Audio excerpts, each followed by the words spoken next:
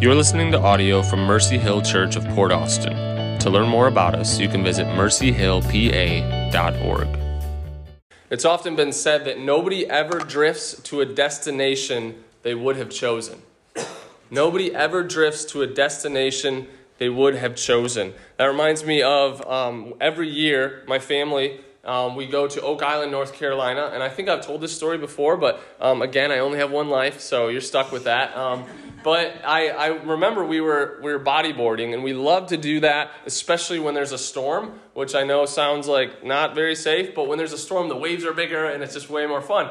But one of the things that my parents would always tell us is, hey, when there's a storm like that and the waves are really choppy, you really got to watch. And so what we would do is we would look out from the water back to the beach house and say, okay, that's our house. And we just had to look every once in a while to make sure. And when it's really, really choppy like that and the waves are really big, it'll take you really far down the beach. And so I remember I can't remember, maybe 5th or 6th grade, but I remember I was looking, I thought everything was good, and I caught one wave and my board slipped and I got pulled underwater, and I was spinning and kind of terrified, and I didn't think I was ever going to live again, right? Like your life's flashing before your eyes, and all of a sudden I pop up and get a breath of air, and I look and I'm like, I have no idea where I am. It took me 20 houses down, and I learned that day just how powerful a drift can be when you get caught into it and taken away, and it just reminds me of this truth again, that I didn't want to go there. I didn't choose to go there. I was taken there by the drift. And that's a lot like how life can be sometimes, especially when things are busy, especially when life is just going at us really fast. If it's good for us, we tend to drift from it. Have you noticed that? Whether it's good grades, right? And you're a kid, you're taking your classes and you work hard on those good grades and you're going to go somewhere you don't, you tend to drift the other way. Maybe it's relationships in your life. We don't tend to decide, you know what, I just want to have terrible relationships with everyone in my life. And normally that happens over time, right? We drift. Whether that's healthy eating. It's so easy to drift towards unhealthy eating, right? I don't know about you, but it's man, I wish I could drift towards healthy eating, but that's just not the way it is. Exercise, Bible reading, prayer. If it's good for us, we seem to drift from it. That's a consequence of the fall. That's a thing that we see because of sin. And it seems like the natural pull or the current of this life is always taking us in the wrong direction. I've heard it said that growth and comfort cannot coexist. You ever thought about that? Growth and comfort can't coexist. If you want to grow, there's going to be discomfort. But we drift towards comfort, don't we? In every area of life, I've heard it said this way too, in every area of life that's important, we have to swim upstream. But here's the thing, it's worth it. If you look back at your life, however old you are, if you look back at the times where you put in the effort, you put in the work, and you got to a destination that you wanted to get to, that's satisfying, that's encouraging. But it seems like when it's something that matters, it's more natural to drift away from it. And the Christian life is no different. The moment you stop pursuing Jesus, you don't just go neutral. You drift the other way. The moment you stop swimming upstream, the moment you stop reading your Bible, the moment you stop praying, the moment you stop walking in community, the moment you stop coming to church regularly, that's the moment that the drift starts to happen. And this passage this morning, the author wants to sound an alarm in his readers and say, be careful about the drift. It's going to happen.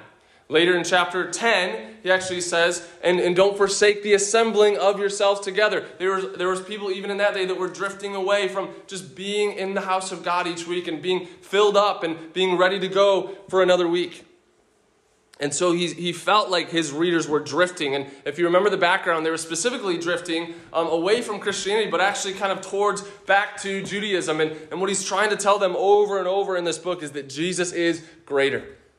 And so before we dive into chapter 2, we're just going to look at 1 through 4 today. So only 4 verses. It'll be a short passage to unpack. But before we do that, I just want to briefly explain chapter 1. Because again, he's pulling from that and then making his application in chapter 2. And so in chapter 1, depending on your translation, you'll notice there are a lot of gaps in quotation marks in chapter 1. The reason for that is because the author, in machine gun-like fashion, just rattled off 7 quotations in a row from the Old Testament. And each of them was meant to display the superiority of Christ over angels.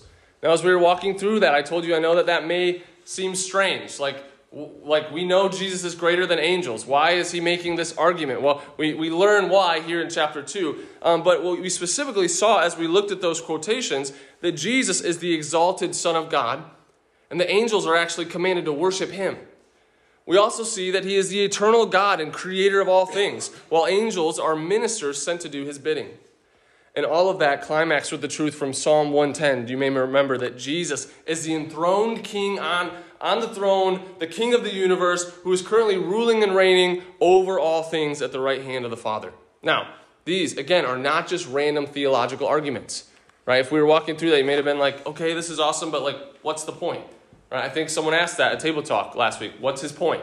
And that's a good question to ask when you're reading your Bible, because if you can learn what he's trying to tell you, what he's trying to get us to, it can help us apply it. And remember, the original audience here was a group of people, probably Jews, who had converted from Judaism to Christianity, and they were being tempted because of political pressure, because of family pressure, because of life, because of a little bit of persecution. Some of their property was being plundered. Some of them were in jail because of it. That pressure, that little bit of pressure, was kind of pushing them to say, maybe we should just go back. Maybe we should just go back to Judaism. And if you remember, in traditional Judaism, the law, or the Old Testament, it was mediated or delivered by angels. So just stay with me if you're like, what is he talking about? Just stay with me, okay? But the gospel, what did we learn last week? The gospel is given through the Son. And so in light of this, here's his point. If the angels, the message given by angels was reliable, and people were punished when they disobeyed it, and it turned out to be true, how much greater is the message given from the Son? And if people drifted from the message given by angels and there were consequences, how much greater the consequences if we drift from the message given by Jesus? And so that's his point. Again, he doesn't have anything against angels. What he's trying to do as we walk through this book is he's going to say this. First of all, here's why Jesus is greater. First of all, he's a greater messenger than the angels were. Next, he's a greater Moses. Next, he's a greater temple. Next, he's a greater priest. Next, he's a greater sacrifice. And we're going to see this all throughout the book. He's going to compare it to elements of Judaism. And you may, again, be like, man, I'm not really struggling with wanting to go back to Judaism, right? I don't think you were on a blog this morning like, should I go back to Judaism, right? Like, none of you were thinking that. So how does this apply to us? Well, I want you to think about in your life, what are you tempted to substitute for Jesus?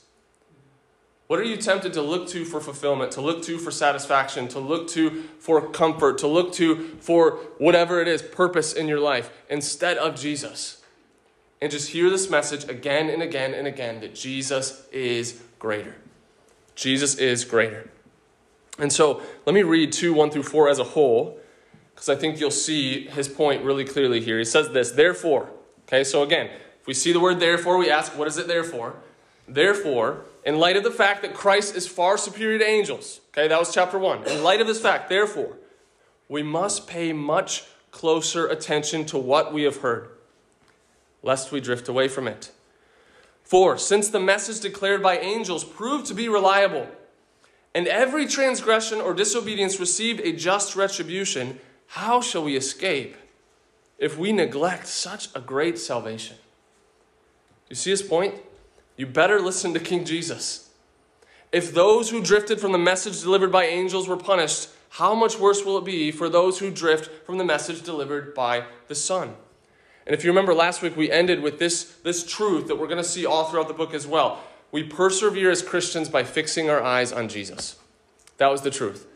That we need to understand, and George Guthrie put it so nicely. He said this, your perseverance, the way you're going to continue as a Christian in the Christian faith, will be in direct proportion to the clarity with which you see who Jesus is and what he has accomplished on your behalf. To persevere in the trials, to stay a Christian, to hold on to Jesus, to keep coming to church, to keep reading your Bible, to keep pursuing when you don't feel like pursuing. The way that that's going to happen is not by gritting your teeth and deciding I'm going to do this. It's by fixing our eyes on Jesus, looking at him in all his beauty and all of his glory and all of his wonder, and being like, why wouldn't I want that? And when we know who he is, when we know what he's done, it helps us to persevere. And so what we're going to do is we're going to look through this passage, 2:1-4. I'm going to look at it in 3 points. That's typically what I do unless I see more in the passage, but I think this can nicely be put in 3. And the first truth I want you to see from verse 1 is this: the gospel deserves greater attention. The gospel deserves greater attention. Look at verse 1 again. Therefore, we must pay much closer attention to what we have heard, lest we drift away from it. In other words, Christ is superior to angels, far superior. We just saw that, chapter 1. And he has delivered this final message of salvation from God, also known as the gospel, the good news. And so in light of this truth, and especially in light of who Jesus is, the Creator, the King, the Savior, in light of that, we must pay much closer attention to it. Now, a similar Greek word for pay attention is going to be used later in the book and translated as hold fast. And so you have to understand this is more than just, okay, I'm kind of tired today, right? Like, this is a really long sermon and I got to wake up and pay attention. It's not just that. It's not just mental assent, right? It's actually has the idea of giving heed to it, of holding fast to it, of obeying it, of doing something in light of it. Okay, not just mentally checking it off in your mind. Okay, and so why should we pay attention? Why should we hold fast? Why? So that, lest we drift away, so that we don't drift away from it. So, here the author is actually comparing, we believe he's comparing his audience to ships in a harbor. Now, interestingly, we live in Port Austin, so we don't even need to use our imagination for this, right? You can get in your car and go drive down and watch those boats by the dock and watch what happens when it gets a little bit choppy. And what he's saying here is that if your rope isn't securely tied to Jesus, you're going to drift away. You're going to drift out to sea. And so he's telling them, pay attention. Wake up. Check those ropes. Make sure that you're connected to Jesus. Make sure you're walking in community. Make sure you're in the Word. Make sure you're praying, because the natural thing is going to be drift. And so he's saying, wake up. Pay attention. This deserves greater attention. This is the gospel. The good news that Jesus came and died in our place for our sins, rose again triumphantly, and offers salvation to all who will turn and trust him. And so he says, pay attention. The gospel deserves greater attention. But not only that, the next truth he brings out in verse 2 is that the gospel has greater consequences. The gospel has greater consequences. Look at verse 2. For since the message declared by angels proved to be reliable, and every transgression or disobedience received a just retribution, how shall we escape if we neglect such a great salvation? Do you see his point? He's making a point, an argument from lesser to greater. This is another little picture of the author's really awesome skill of rhetoric and writing. And he's using this argument from lesser to greater. And he points out that the message given by angels was reliable. You could take it to the bank, and it had serious consequences. By way of reminder, this message is referring to the Old Covenant, the law given at Mount Sinai to the nation of Israel. And in Deuteronomy 33, it says this: the Lord came from Sinai, from the 10,000s of holy ones, with flaming fire at his right hand. So that's where the angels come in. And then in Acts 7:53, Stephen says this: you who received the law as delivered by angels and did not keep it. So that's where he's pulling from when he says it was delivered by angels. Okay? So the message is referring to the Old Testament, the Old Covenant, the law. And it had very serious consequences. Notice that every transgression or disobedience received a just retribution or punishment. Now, we see countless examples of this in the Old Testament, but if we just want to highlight it really quickly, the entire nation of Israel literally unraveled and eventually went into exile because of their sin. They ignored the message, they drifted away from it, and they went into exile because of it. And this is why I always say this, that the commands in the Scripture are for your joy. You need to understand that. Right? I mean, those of you who have children, if you've ever put them in a car seat in a car, they don't like that. They don't like those restrictions, right? But you do that for their joy, right? You do that to protect them. You do that because you love them. And so there's certain boundaries that, yeah, maybe they rub against us when we read them in Scripture. We don't like them, but they're there for our joy. And when we step outside of that, we're stepping outside of what we were created, what we were designed to do. And the nation of Israel just did that again and again and again and again. They ignored it and they paid for it. So here's the point. If they ignored that message given by angels, and they paid for it, like pretty badly, how much worse will it be for those who hear the gospel message, hear that Jesus died for their sins, were maybe coming to church, were maybe part of the community, were maybe thought that they were a true believer and they're there, but then they drift away because, I think I'm going to go back to Judaism, or, there's a little bit more pressure, or, I don't know if this is worth it. How much greater is it going to be when they stand before God one day and give an account for their lives? And so if you're feeling a little bit of fear here, that's a good thing. That's what he's trying to say. Don't drift. It's going to be tempting to drift, but don't do it. How shall we escape if we neglect such a great salvation? Dennis Johnson puts it this way: the greater the dignity of the messengers whom God sends, the greater punishment for ignoring the message. And who did he send? Himself, his son, Jesus Christ, wrapped in flesh, literally came offering salvation. We live in a culture today that doesn't take consequences very seriously. In fact, we don't really take anything very seriously. We are amusing ourselves to death with movies, sitcoms, social media, and TikTok videos. We don't think deeply anymore. We can't. Our attention span is so small now. Whenever things get too serious, have you noticed that we try to throw in a joke to lighten the mood? Even me, I find myself, like, I'm talking about the wrath of God, and then I'll throw in a joke because I'm like, whoa, it's getting a little hot in here. That's just our culture of amusement that is just infecting us. We've got to be serious. We've got to wake up once in a while. We've got to think about eternity. Think about that this life is a vapor, and eternity forever and ever and ever is coming. We desperately need this message from Hebrews. When is the last time you thought deeply and seriously about the things of God? About the state of your soul? About eternity? About what matters most in this life? When's the last time you thought about the eternal destination of those around you, your family, your friends, your coworkers? When's the last time you thought about the fact that you have the gospel? The good news that Jesus died for our sins and rose again triumphantly, and that if they'll repent and believe, they can be saved. You've got that message. We need some urgency here. We need to wake up. Our culture is getting more and more outwardly hostile towards Christianity. We're seeing that. But that's not really our biggest problem right now. Our biggest problem is that we're amusing ourselves to death. And I think the enemy has been behind this, rocking Christians to sleep with entertainment, politics, the American dream. I read this quote to you in our Revelation series, but it's worth sharing again. There was a story told by John Avant. He said, recently, an Iranian couple came to live in America. They left behind the fastest growing church in the world and the oppressed nation of Iran. And after being here for about 2 months, the wife said to the husband, listen to this, there is a demonic lullaby playing in the churches here. The Christians are sleepy, and I'm getting sleepy. Let's go home. And they did, back to potential persecution and death, because that was preferable to missing revival. Listen, this is me too. We're in a culture where everything's funny, everything's light, don't take anything too seriously, right? We love to laugh, we love to have fun. Listen, I love all those things. But once in a while, we need to step back from it and really think about what matters most. Really think about eternity.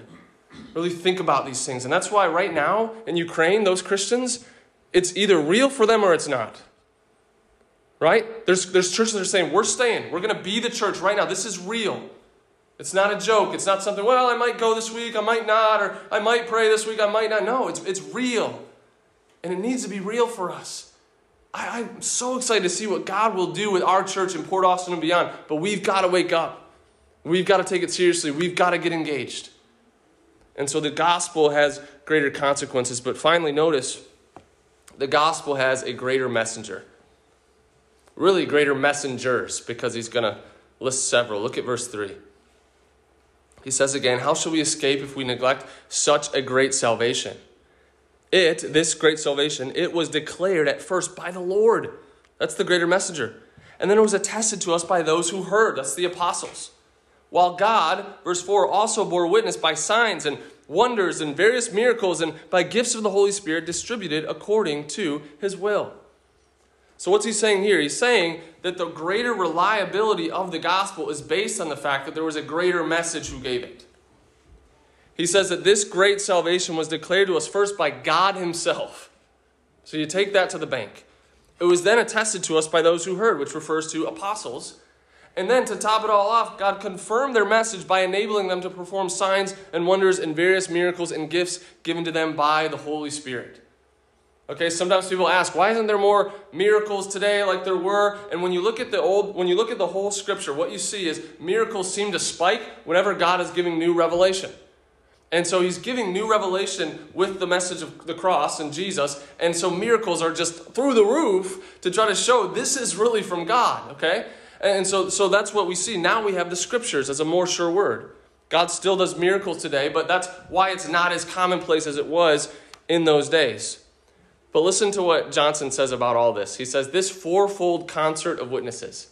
I love that. A fourfold witness, a concert of witnesses. The Lord Jesus, his apostles, God the Father testifying through miracles, and the Holy Spirit empowering the church certifies the message of salvation announced in these last days. So you see what his point is? He's saying you can take this message to the bank. It's reliable. You don't have to question it, and it would be utterly foolish to walk away from it, and especially to go backwards to one that was given previously. So as we kind of apply this part, isn't it encouraging to know that we have a more sure word from the Lord today that we can build our lives on? Man, I don't know about you, but this last couple of years, it just felt like we're just in a sea of misinformation. And I don't know what to believe, and you don't know what to believe, and some people are saying this, and everybody's got their own spin. Or like, I don't care what news station you're listening to, know that they've got a spin, okay?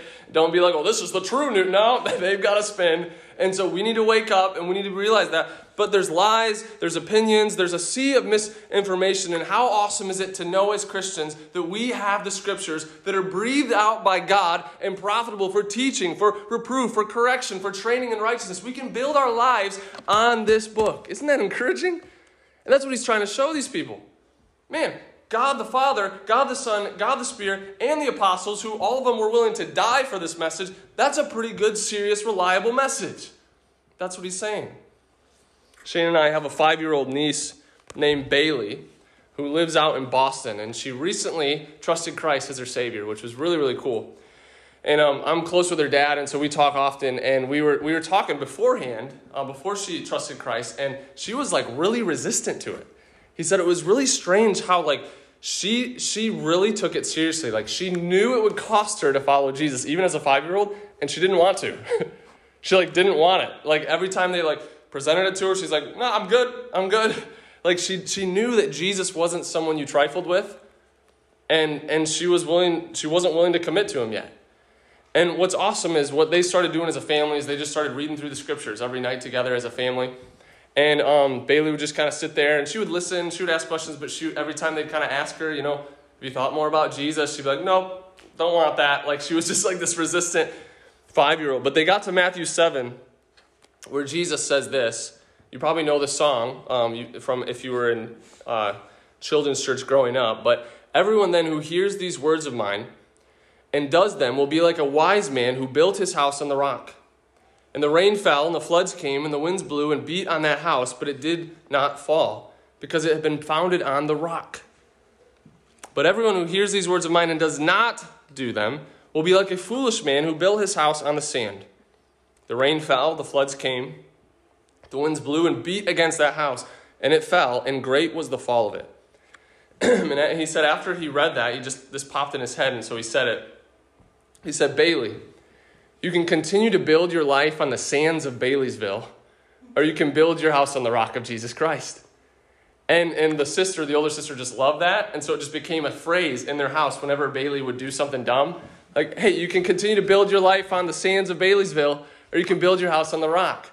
And when he told me that story, I was laughing so hard, and it's so cool that eventually she did come to Christ without the parents pressuring, without them like manipulating, without them pushing. They just kept praying and just kept sharing, and that's in God's hands. But she did come to faith in Christ. And it's just so cool that as I thought about that, how often are we like that as adults? We want to build our lives on the sand of Michaelville, right? Of what we want, of what we think is going to work. But we have a sure rock that we can build on in the scriptures. It's reliable. We can take it to the bank. This message was declared at first by the Lord, attested by those who heard, while God also bore witness by signs and wonders and various miracles and gifts of the Holy Spirit. And so are you building your house, are you building your life on the rock of Jesus and his teaching? If not, you're building your life on sand. And maybe you can start using that phrase with each other and have some fun with it. But as we zoom out and look at this passage as a whole, what we see is that the gospel first deserves greater attention. We need to wake up. It has greater consequences if we ignore it. and it has greater messengers. And so in light of this, the main point has become really clear. In summary, this is what the author is saying. Don't drift away from Jesus. That's the main point. Write it down. Don't drift away from Jesus. Remember, if it's important in life, we tend to drift from it.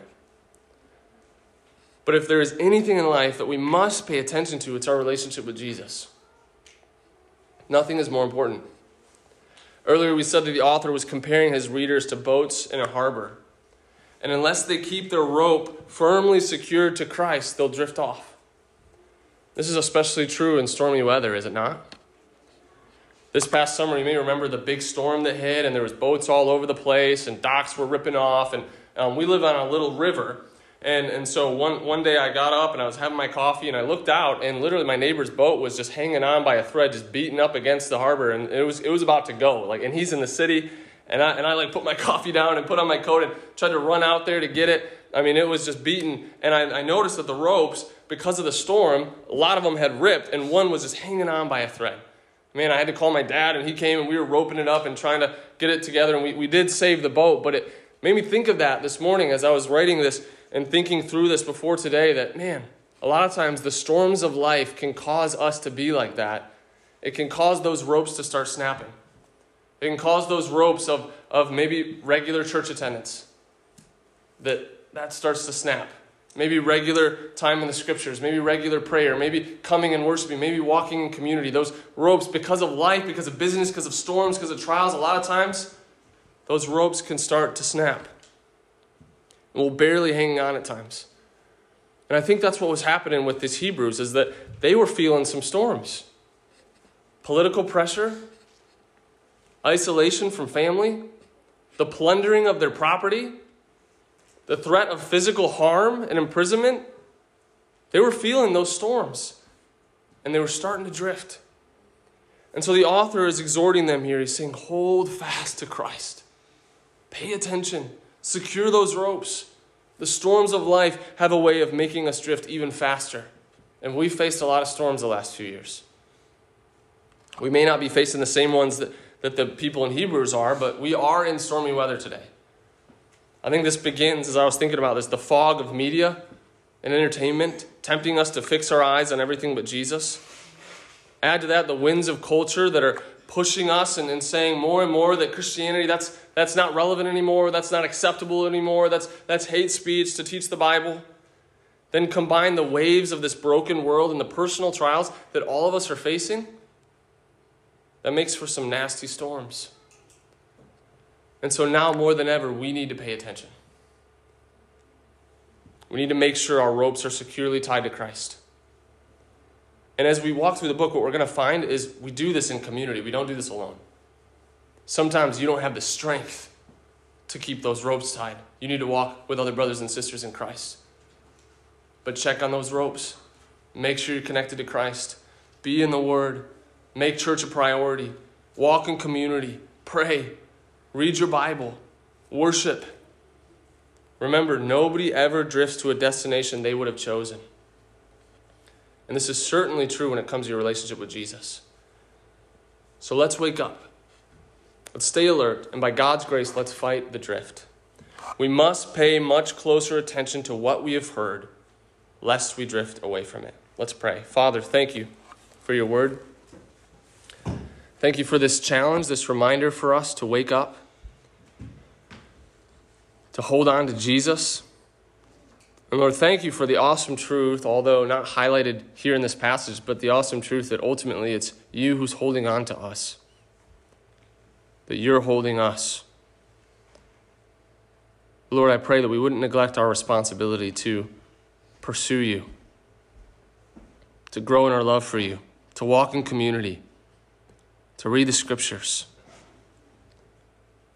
Lord, be with us now in this time of invitation, that we would reflect on your word, and you would just enable us to make real, actual, practical applications to our lives.